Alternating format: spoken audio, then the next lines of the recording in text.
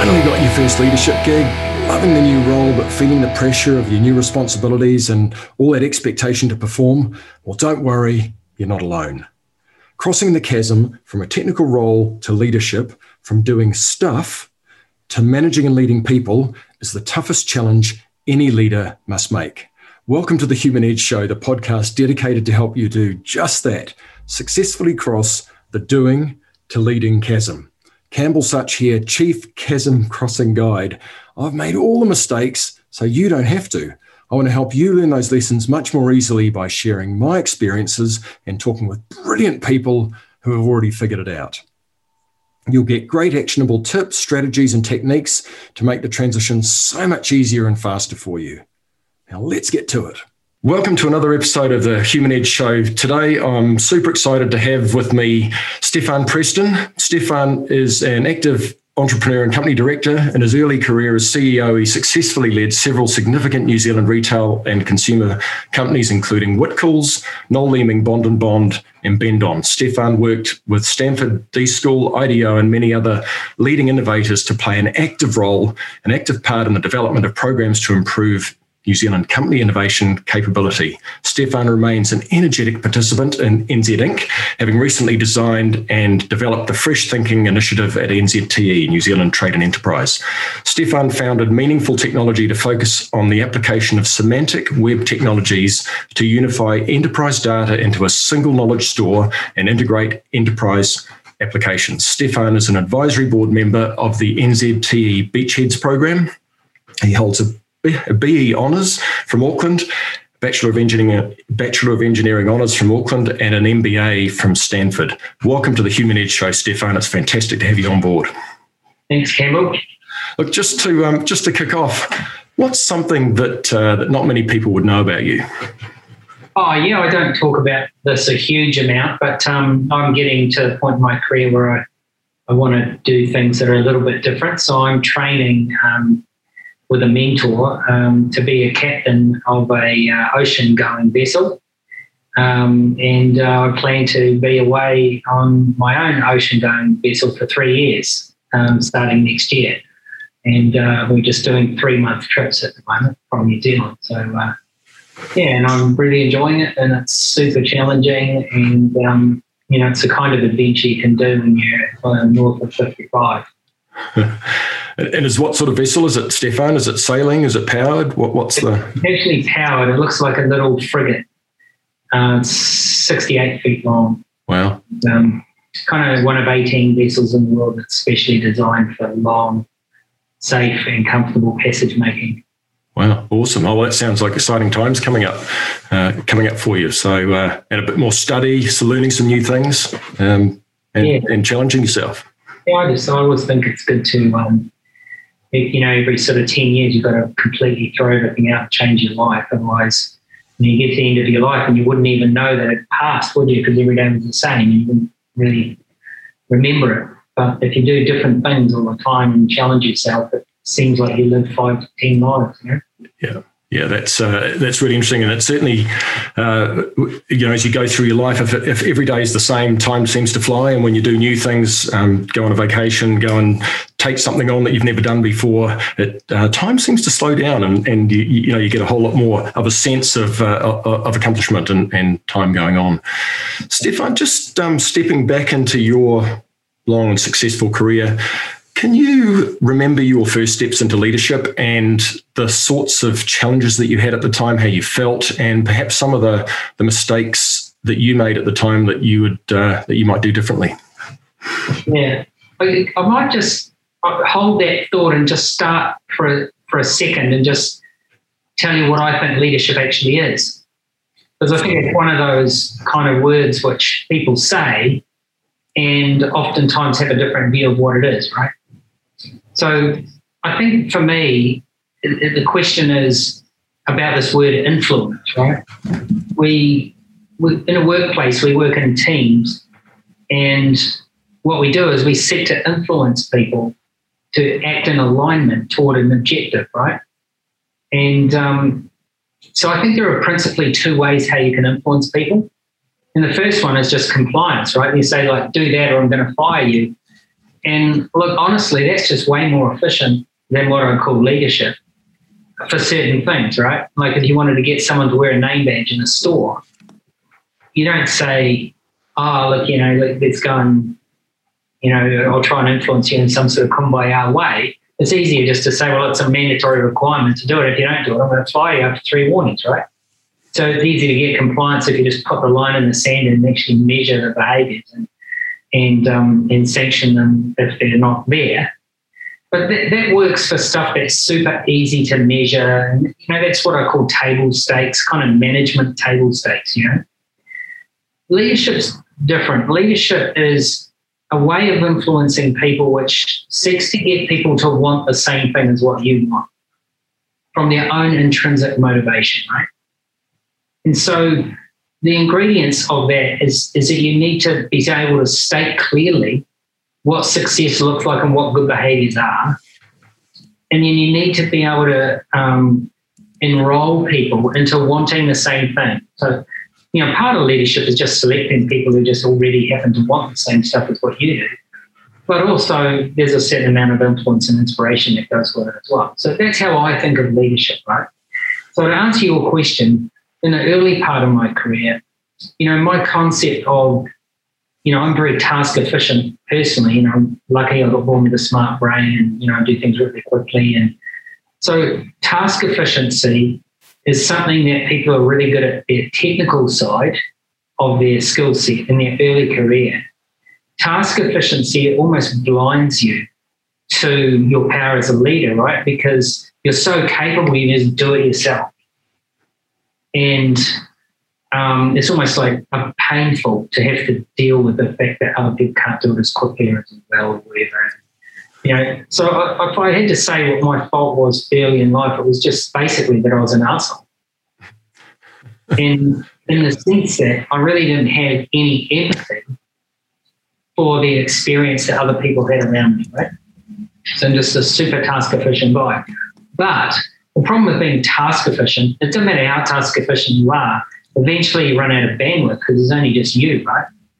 So if you want to advance in your career and get paid more money and be more senior and have more interesting things to do, eventually you've got to figure out, how do I get loads of other people around me to want what I do and to be able to kind of do a version of that to give me leverage, right?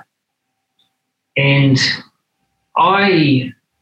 the kind of the scales dropped from my eyes when I did a course. A couple of weekends was a course, but the course was sort of, the first course was kind of like, let's understand the kind of person you are because of how you got born and all the kind of instinctive shit that you do to be who you are without really being conscious about it.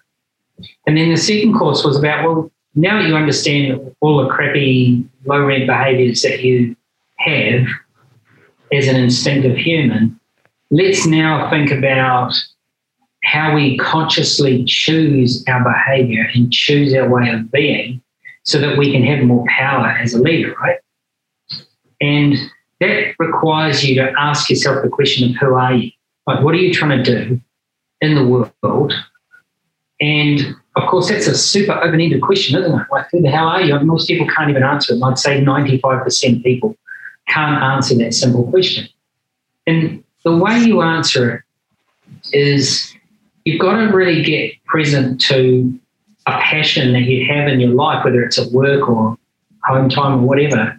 But most people get into a thing called flow. And flow is just when your life is just wickedly cool, right? And you've got to really ask yourself, like, why did I feel that way? And when you answer that question, you ask yourself, why did I, why about that? And why, until you get down to it. And for me, it was a realization that actually the happiest I am is when I'm helping people. And in particular, when I'm helping people in the environment where we're building something, whether it's building a house or building a building. And, it was no accident that I was in the construction industry early in my career. I used to love that. And then building companies. And to me, building companies is probably the most challenging thing that a human could do, right? There's so many variables, very large amount of them you can't control.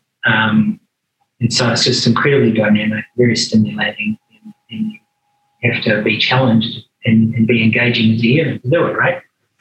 So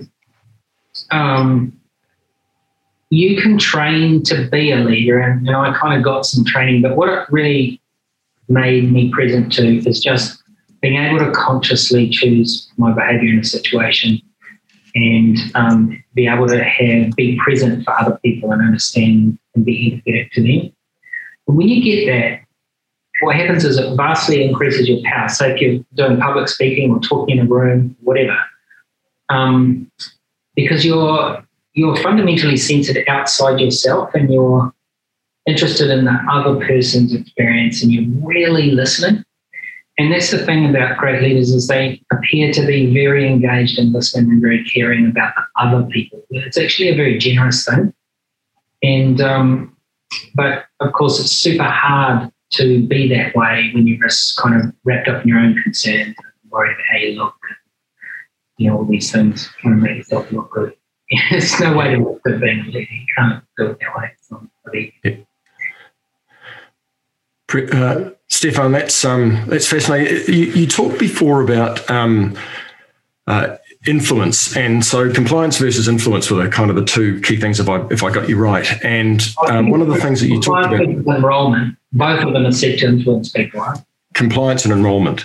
Yeah. So early in your career, you were presumably there was a lot of compliance to what you did as opposed to the enrollment piece, and then over time, perhaps after some of that getting to know who you were piece that happened, some of those kind of doors opened up and you saw the value of those things. What would you advise for a new leader who's come from a task-oriented technical area of expertise where they've got this toolbox of stuff that when they try and go up the hill of leadership, that toolbox has pretty much got not too many tools in it that they need to be a really good leader? Where do you start to understand, is it the right thing for you as to be a leader as opposed to going down a technical path?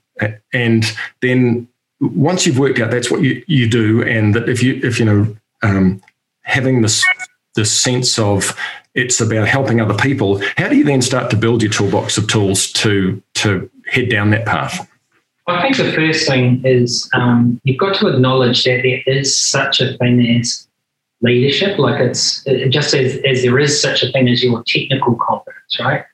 But let's say you're a really good hardware engineer and you've got screwdrivers and tools and knowledge of networking and all these good things, right? And it seems very tangible to you, right?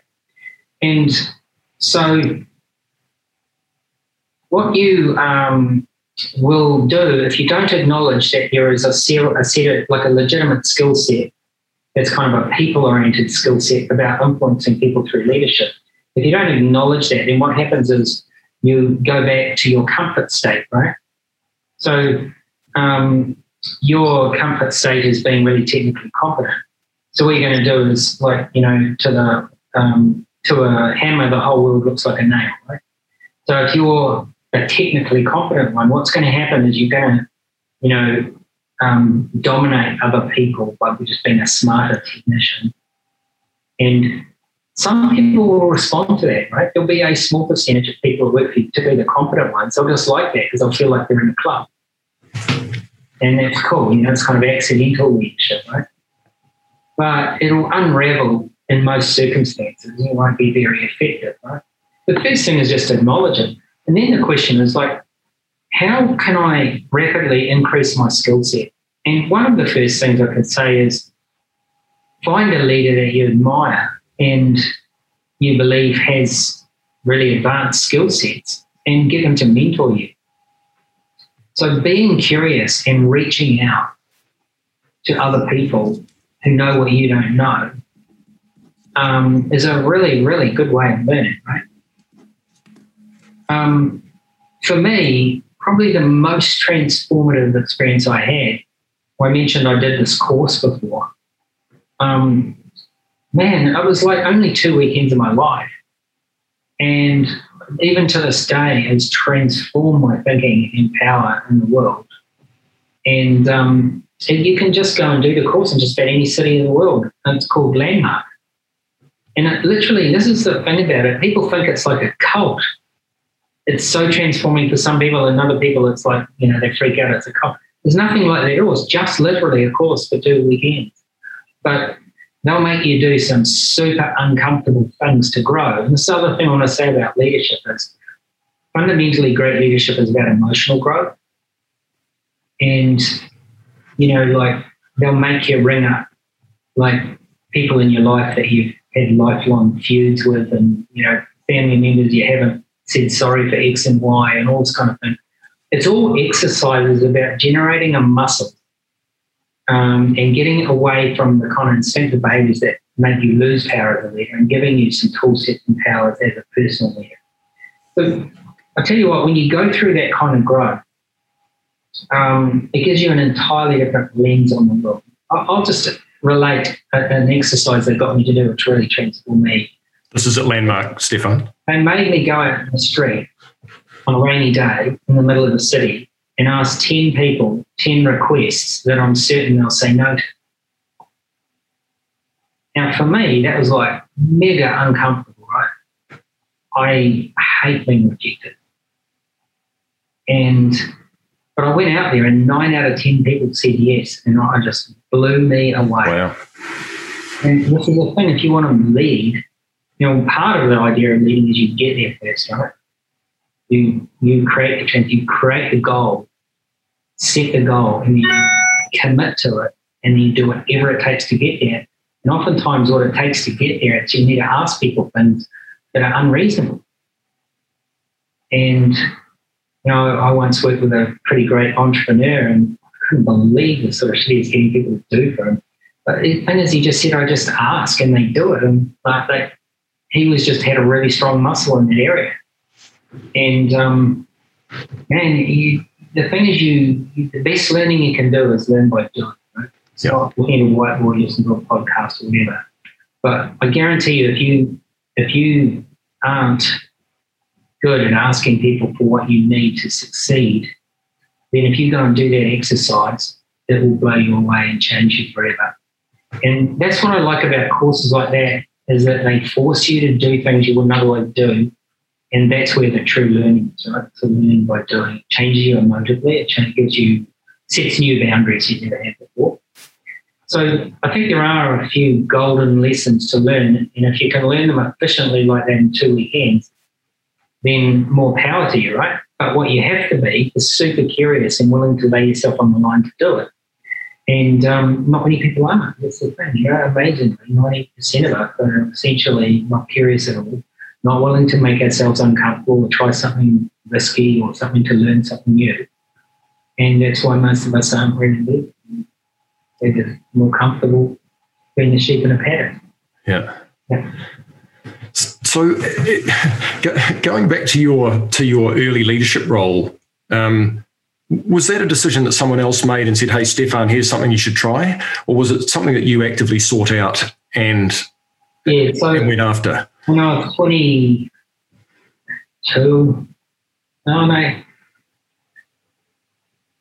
I was probably 25, 26, maybe something like that. I was working in construction. And I worked in New Zealand and I went offshore and I was like a project engineer for construction, jump forms and automated construction and stuff. So kind of the heavyweight end of construction. And the project manager I worked for was like an amazing leader, like super effective, but kind of in that butt kicking way, potentially abrasive to non-performers. I think he was just like one of those people that just naturally can get shit done with a good team, But I nevertheless learned a lot of him. And then there was a big project in town that was stuffed up by another contractor and they got us in to fix it. And he went over there to sort that out. So I ended up running this $90 million construction for 1,000 guys working on it. And we were spending $1 million a week, which is a lot in 1989 or whatever. Yeah. And they gave me this like much older, like 62-year-old foreman So the foreman is the guy that does the kind of real hands-on telling people what to do, and the project manager, that's me, is sort of in charge of everybody, including that and all the subcontractors. And I was green as the trees, right? But I think highly respected as well because, as a performer. And the older foreman guy, he just gives you the benefit of those lessons learned by decades of working, And I remember one time I was getting a bit worried about progress and stuff, and I was like, what do you think? We'd probably get a bit more resource on. And he's like, no, let's take 10% out. So this debate with him, and, we had this big side office looking into this 10-story hole, and, there was like levels of underground car park being built. And we looked out there and he said, have a look at everyone on the construction platform and count how many people are actually working right now. And sure enough, about 30% of the people that were just yakking to each other. Like, let's take 10 out, that'll just break the tension and get everyone focused, right? And sure enough, we took 10 out, we increased our performance by 20%. So, I think the thing is you don't always do your learning from, you'll naturally try and get a mentor who's somebody you want to be in the future kind of thing. But if you're really good at learning and growing and being curious, you can listen to everyone. And I'm listening to this guy who's working for me, and everyone's view of the world is different from your view. Even when you're CEO of a company, the person that works in the janitorial services, they're going to see a piece of your company you can never see. Yeah. Okay. So, you do have to be effective as a leader. You better drill down to micro detail. And you also have to, keep an eye on the strategy and the overall structure of things. But I often find the transformation is selective digging to that tiny detail. And it often comes from people you'd never think of to talk to, because they see things you don't see. And, So when you were CEO of Bend-On Whitcoulls, what did you do to give yourself the best chance of hearing and seeing that stuff that was at the front line or at the janitorial level or at the lower levels in seniority anyway in the organisation? Because so many senior leaders end up being isolated from all of that stuff, and people end up telling them what they want to hear rather than what they need to hear. What do you do to make sure that stuff happened for you? Yeah. Well, one of the really cunning workarounds for that was hiring an assistant who, and I don't like executive assistants. I think they're wasteful, and I don't need them really, except for we had one who was nominally kind of there to support the senior team administratively, right? But she's incredibly gregarious and talks to everyone in the company. And I'm not that kind of person, fundamentally, I'm not that interested in hanging out and shooting the breeze with people in my team. And I'm very task-oriented, just who I am. So I know that weakness, right? So I get someone who's super gregarious, I build a really great relationship with them.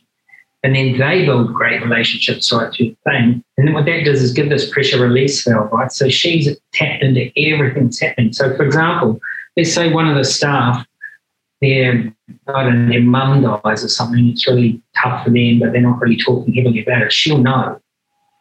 And I'll be there sending the flowers just at the right time and just the right way with the right messaging, or somebody's birthday, and it will look like I literally know everything there is to know about that life and that person and everything else. And the thing is, like, practically in a company spread over 4 or 5 countries by the time I was finishing it, with 500 people working for it, practically I can't possibly be connected into that sort of thing. But by figuring out a positive way to build connection to people really efficiently like that, I was able to be that person, that almost has a personal connection with everyone in the organisation. And it's not like the fact that I don't want to spend all my time doing that or can't, or not even that good at it, doesn't mean I don't care. But I've got to enable myself to be able to be at the right place in my time in a very efficient way, right? Yeah. So that's kind of my cheat sheet on that. But my overall I guess, recommendation is that you need to work out a way to be the kind of person that knows everybody's name. You know, like I'm absolutely crap at it. You got to work really hard at it. Try to do some memory games or whatever, but I can tell you the power of knowing people's names, knowing what they do, and valuing them at a personal level. Man, that's going to get you 50% of the way just right there. Yeah. Yeah, it's awesomely powerful. The guy that was my boss's boss at Bidfood. He had that awesome power, and he wouldn't just remember my name; he'd remember my wife's name, and he'd remember the last 3 conversations he had. And normally, you know, Andy had a great sense of humor as well, so he could take the piss. So it was incredibly powerful, and it brought people together. So, you know, I fully understand that. And the other piece that you talked about recognizing I'm a big believer in working out what your strengths are, which are things that you love to do and that you're good at. Yeah. Or maybe it's the other way around, that you're good at and love to do, because some things you're really good at, but you actually hate doing them. So why would you want to do them, right? And if you work out what your real strengths are or your weaknesses, and then you do more of that stuff and find other people who have got the strengths to do the things that aren't your strengths, like your, for want of a better term, executive assistant, that's a really powerful thing to recognize as a leader, right? Is to be able to build a team that fills in the gaps that you know you're weak in. Yeah, I mean, that thing is called self-awareness, right? Yeah. The reason it's difficult for people to have self-awareness is because they don't want to confront what they're weak at. Because somehow a lot of people, to feel good and confident in the world, they need to believe in the story of themselves as a sort of superpower, you know, they can win.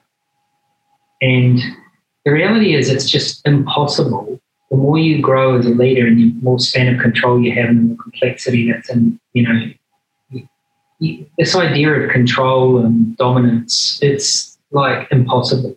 Yeah.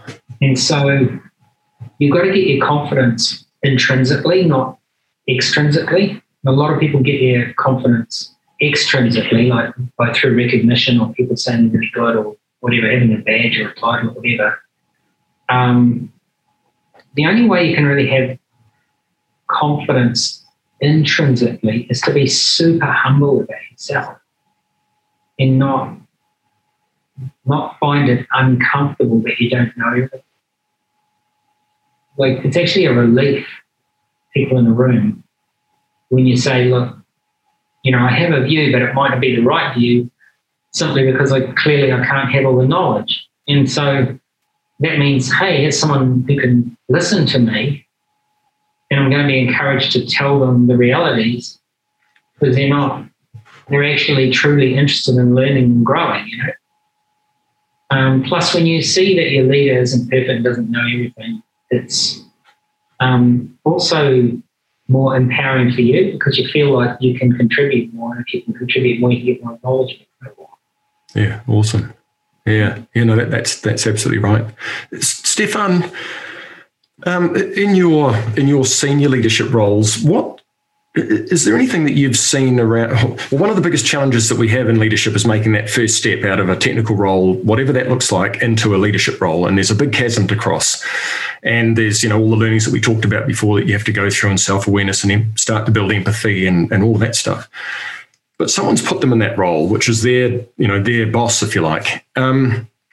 And what happens with a lot of leadership positions that get filled either from internal appointments or brought in externally, they end up being thrown in the deep end, and it's sink or swim.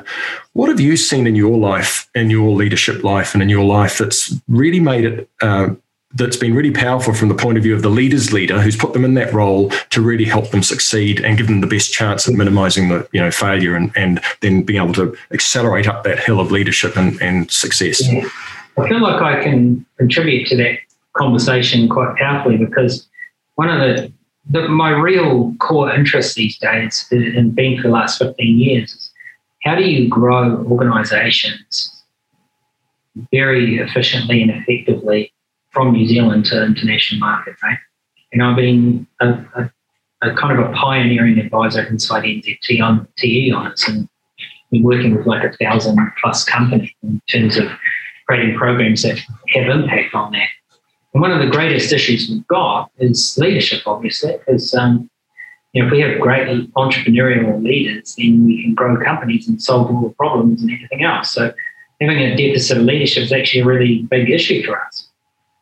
And we've started this program called Fresh Thinking, which is like a 2 or 3 hour session that the subject of which is the explicit design of the organisation, and the target is obviously the CEOs and directors of the company.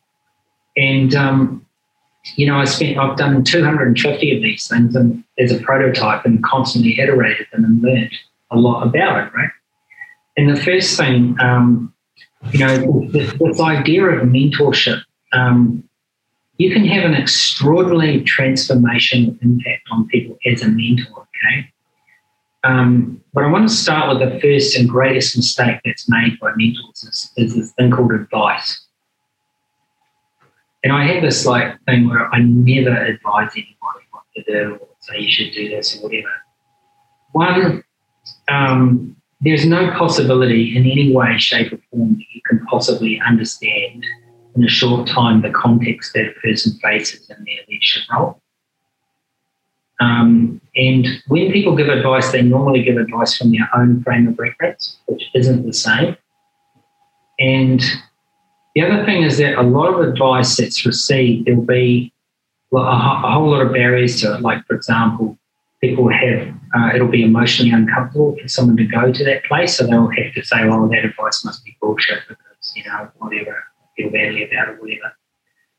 The other thing is the person who's receiving advice most likely is getting 10 different conflicting loads of advice from 10 different contexts and 10 different unrelated people, right?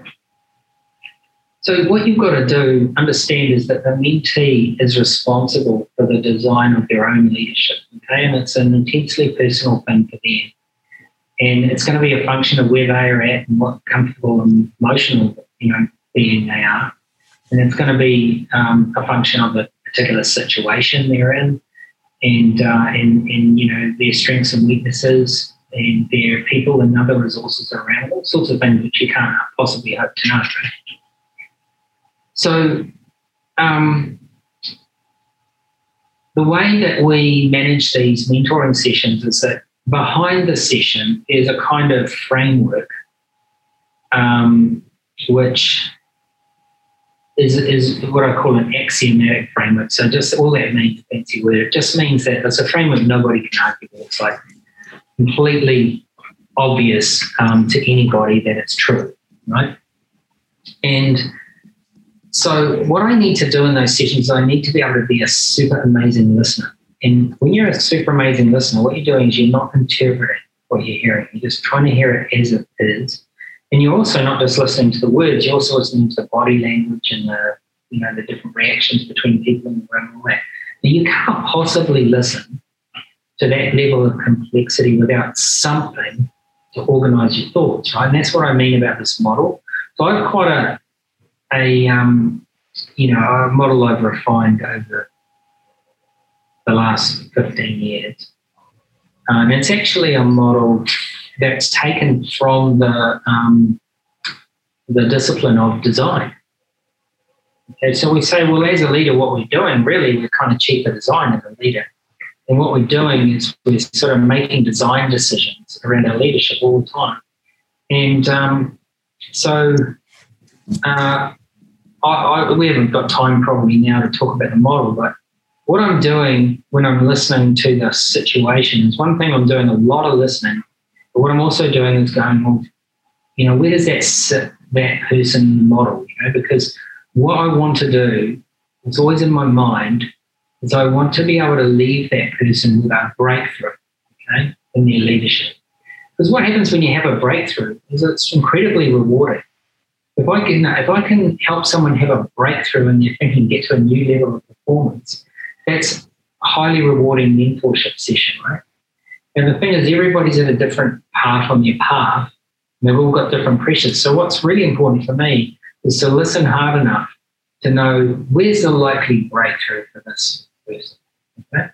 Now, the other thing is that we're most likely going to be talking about things, that are logical and you can sort of demonstrate that here's some design choices you have, and you might have some choices that you know, but there's these ones you don't know about. And here's a way of thinking about what design choice might be better for you. Right? You can do that. But also you've got these emotional issues, like with people trying to deal with leadership problems that are beyond their emotional capacity to deal with, right? Like they're actually fearful of the outcome.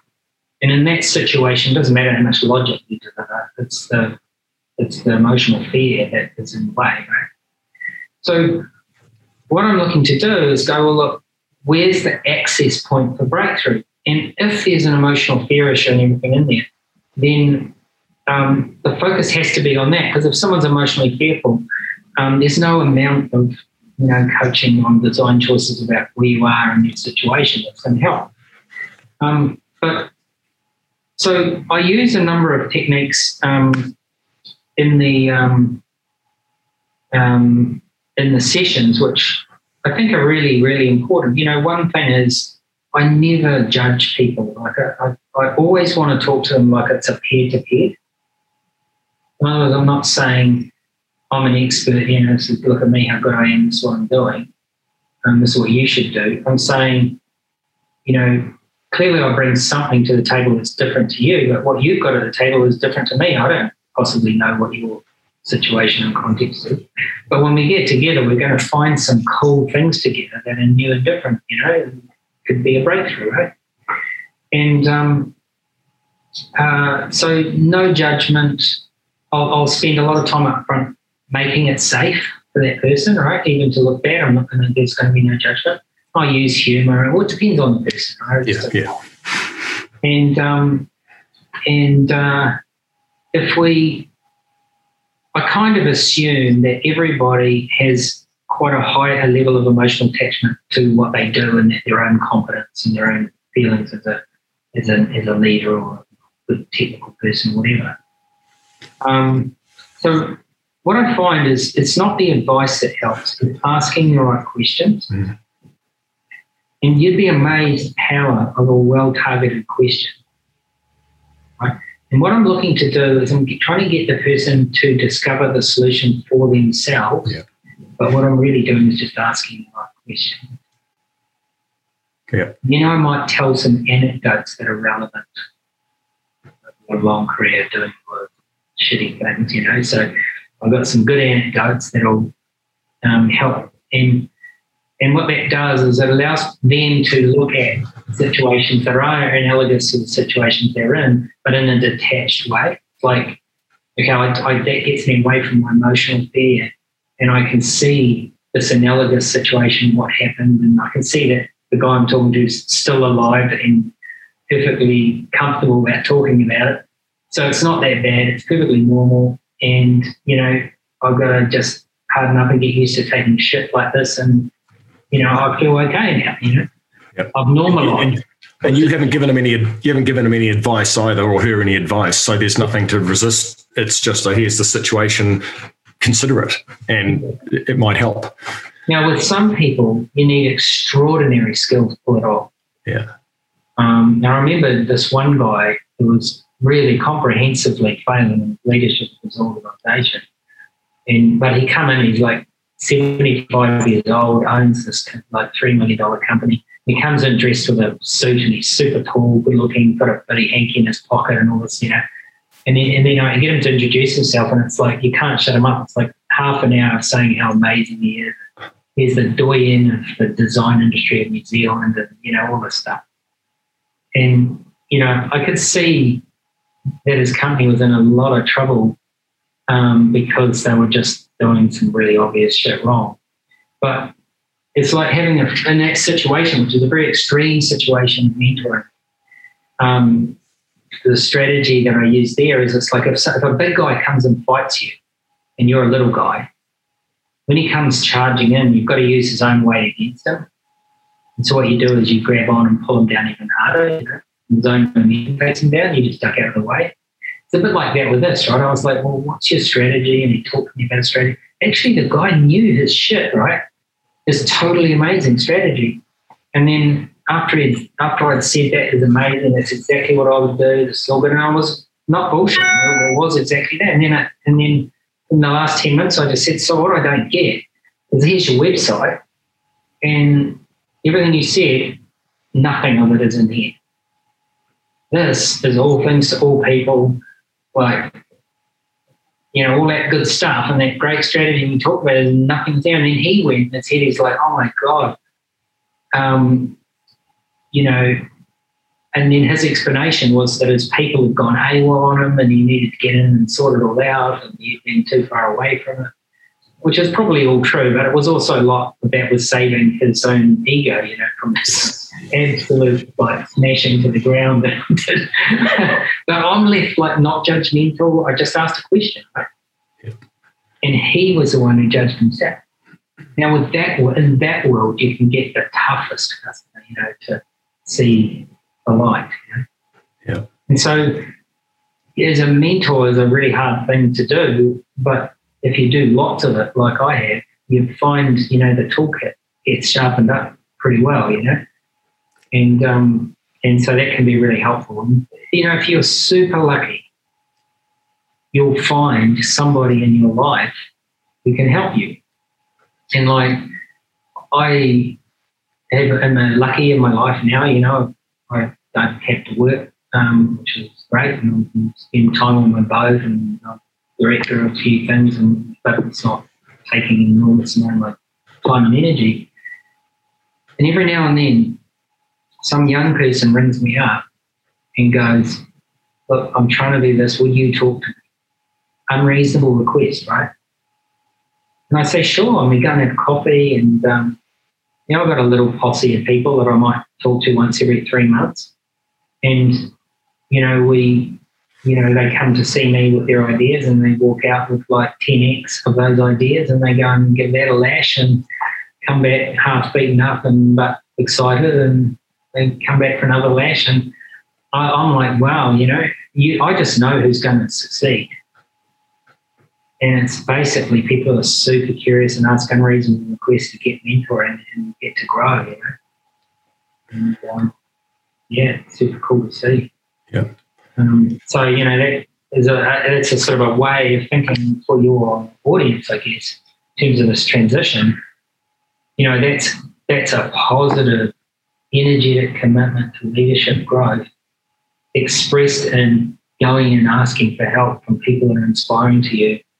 And then taking it on yourself to go and put the effort in that rewards people like me, right? I mean, there's nothing, no, I find it really rewarding because I like building people up. I find it really rewarding when 3 months later they come back and go, oh my God, this is awesome. And, you know, what do you think about this? And geez, it's like no effort for me. All I get is reward. It doesn't really cost me anything other than get free lunch, you know? Yeah. Stefan, that's awesome. So just to wrap that one around the original question, which was a leader who's just put a new leader into a new role, and what advice you would give to them in terms of helping that new leader to succeed would be to make sure that they have some mentoring and coaching or whatever wrapped around them to be able to take them on that journey, which may not be you and probably isn't you. Yeah, sharpen up your mentoring skills, right? Yep. Like if you were a leader of leaders, and you're committed to growing the quality of leadership in your group, then be a mentor, number one. But I also agree with you that, you know, it's like bring in other mentors. So, for example, the other day, there's a middle manager in NZT who got a team of like 8 people, and they asked me to come and do like a mentoring session with a group. And we did that and it was super transformational for the group. Like I'm still hearing people buzzing about it, and you know, it's a super good use of my time. And it was fun. I got to meet some people who, you know, are struggling with stuff and gave them some really cool tools. And I mean, that was just somebody taking an offsite for 3 hours and getting someone like me there to help them. And you don't have to be super structured about that, but you can, you know, just find people that inspire you and bring them in and help contribute to your team, you know. Yeah. Stefan, thank you so much. That's been absolutely awesome. Some incredible gems in amongst all of that. In fact, an overwhelming number of amazing bits of information that people that are listening and watching can take away and digest. So thank you very much. Really appreciate your time. It's been awesome, and good luck on your new captain's venture. I hope that goes really well. I'd love to get you back on the show sometime to talk about your model, because I'm completely curious about what that is and how that might work. So thanks again. I think what I'm going to do while I'm away is start writing a book about it. Because it's kind of the culmination of a whole career, looking at like how do you get people to break through in a much more powerful way. And, I think this design way of thinking about business is so, for a start, not done, and B, so powerful.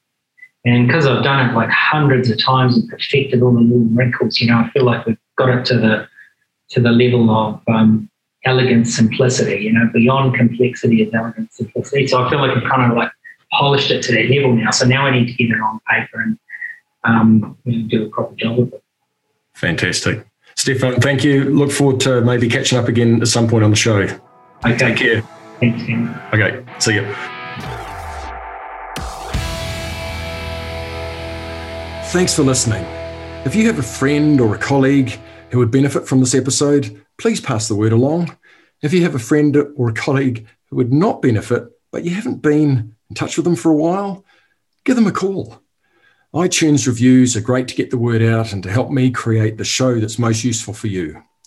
And if you're frustrated or having challenges or would like some help, guidance, assistance with your first leadership role, then check out integrationcatalyst.com in the link in the podcast notes below. Or pass this on to your boss to nudge them to get you the help you really need to cross the doing to managing chasm and get you powered up on your leadership and management journey. Oh, and if you want to make sure you don't miss an episode, hit subscribe. Until next time.